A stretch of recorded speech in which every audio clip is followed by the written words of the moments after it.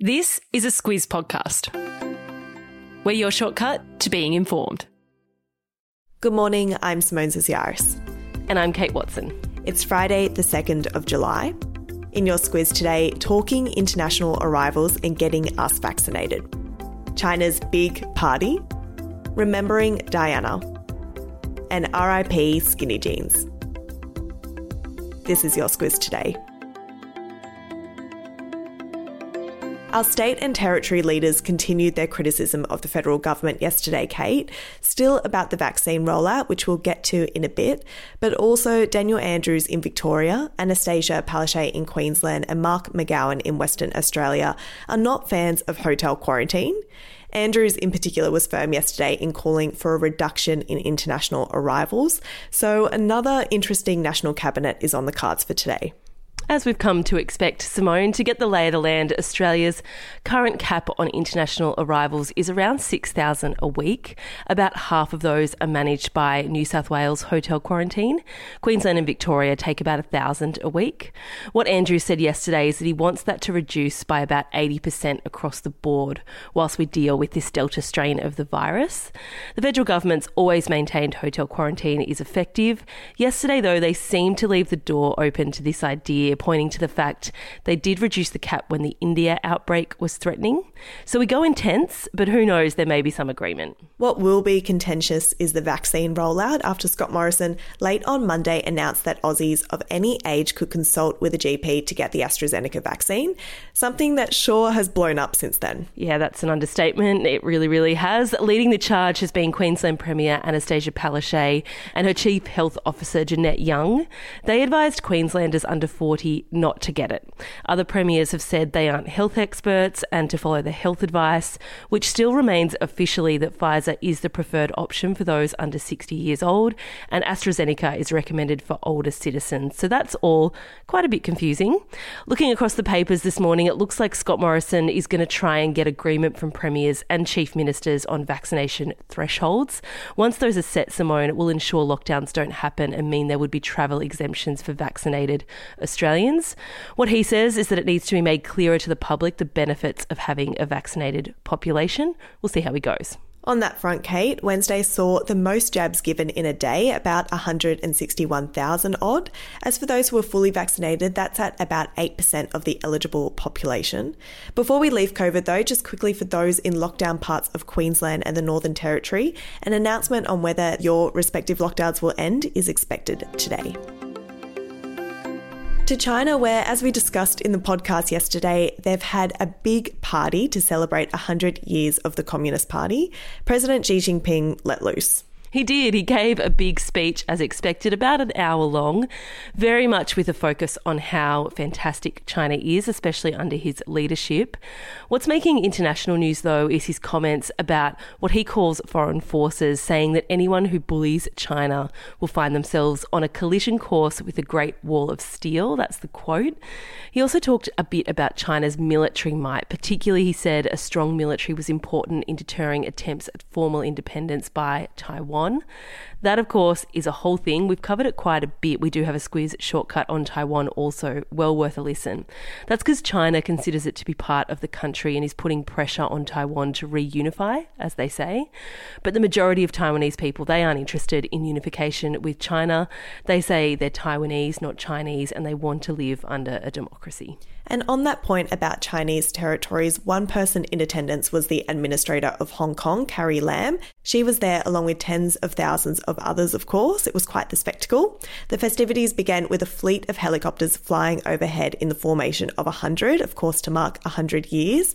Then 56 cannons representing China's 56 ethnic groups were fired 100 times as the People's Liberation Army marched in a highly choreographed flag-raising ceremony. So pretty low-key. So low-key. Nothing to see here. To all the drama around Britney Spears now, with news yesterday that the judge has denied her request to remove her father from his role overseeing her conservatorship. Yeah, this one's a little technical because this ruling refers only to the November request where Britney asked to be appointed as her sole conservator. It's not based on that really very emotional statement she made last week where she said that the conservatorship was abusive and that she wanted her father jailed. The judge can't make a ruling based on that statement until she files a formal petition to terminate the arrangement. It's, as I said, all very legal, but this one isn't done and dusted as yet. And while we're on the topic of entertainment meets legal news, Bill Cosby was released from jail yesterday after his sexual assault conviction was overturned. He was, and this one's technical too. It's because of a process violation. So what's happened is that Cosby's lawyers had made an agreement with a previous state prosecutor that he would not be charged in this case. So it's a bit of a loophole. Regardless, he did walk free, and that's after serving nearly 3 years of what could have been a 10-year sentence. Andrea Constand is the woman behind that charge. He was found guilty of, back in 2004, drugging and molesting her. Constand came out yesterday, Simone, saying just how disappointing the verdict was, and specifically for survivors of sexual abuse. Yeah, and she wasn't the only one to accuse Cosby. In fact, over 50 women accused him of sexual assault or rape, and his conviction was a big win for the Me Too movement at the time. As for Cosby, he hasn't said anything as of yet. Kate, the 1st of July was Princess Diana's birthday, and this year she would have been 60 years old. She did, of course, die in 1997 in a car accident. To mark the occasion, though, there's been an unveiling of a statue of her. There has. That statue was commissioned by her sons William and Harry back in 2017. It's located in the Sunken Garden, which is said to be one of Diana's favourite places when she lived at Kensington Palace. Lots of pictures of it today. It shows Diana with 3 children by her side. That's supposed to show the warmth of Diana. They didn't want her statue to show her alone, as that would make her feel isolated. I'm no expert, Simone, but I can see how it really does do that. It does show warmth. It was a small event. The only people in attendance for the statue unveiling were the brothers, Prince William and Prince Harry, and close family of Diana, as well as members of the statue committee. So a private event, but big news around it. Of course, Harry flew in from the US to attend. Lots of speculation something like this might be able to help mend the apparent rift that's formed between the brothers. Yeah, there's been no word on that, but Harry and William released a statement paying tribute to their mum, saying that every day they wish she was still with them, and our hope is that this statue will be seen forever as a symbol of her life and legacy. This next one, Kate, is something that's been a fairly frequent topic of discussion at the Squiz headquarters. Skinny jeans. Apparently, they're out. Oh, I'm really struggling with this news, Simone. Any mates of mine will know that it's also a topic of discussion on the group chats. I also think we might be a bit late to it, but that's the Squiz Definitely. for you, I think. We're as up to date as can be on, news, world affairs, politics, but perhaps slightly behind on this. I did hear from a friend the other day, though, that not only are skinny jeans out, low-rise jeans are making a comeback. Yeah, I'm not sure how I feel about that, Kate, but I'm pretty stoked to hear skinny jeans are out. Oh, we'll have to agree to disagree on that one. Squiz the day, and Labor leader Anthony Albanese is at the National Press Club today. He's already done a bit of foreshadowing on what he'll cover. He has. He wants to create a jobs summit. So the focus is on getting out of this COVID era, and reports are he will point to that intergenerational report that came out early this week that flagged low wages and economic debt for some time to come. So yeah, he really wants to talk about employment. If you're thinking that I thought employment was going okay, unemployment is low, he's focused on the underemployment figures, so those that want to be doing more work. And he'll talk about how the workforce and our lifestyles are changing and governments need to adapt to that.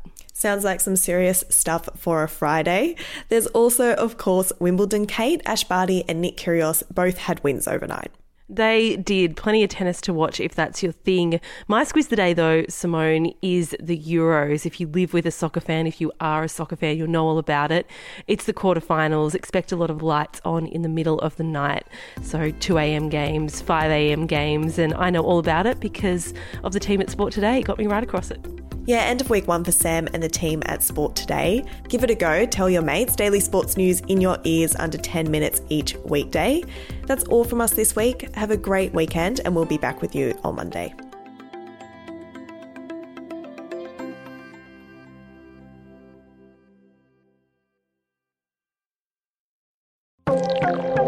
We talk a lot about cybercrime and hacking because almost every day there seems to be some breaking news about another big data breach.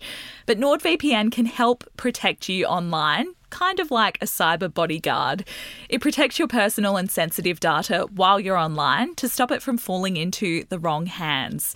That way, you don't have to worry about keeping your identity and private data safe every time you log on.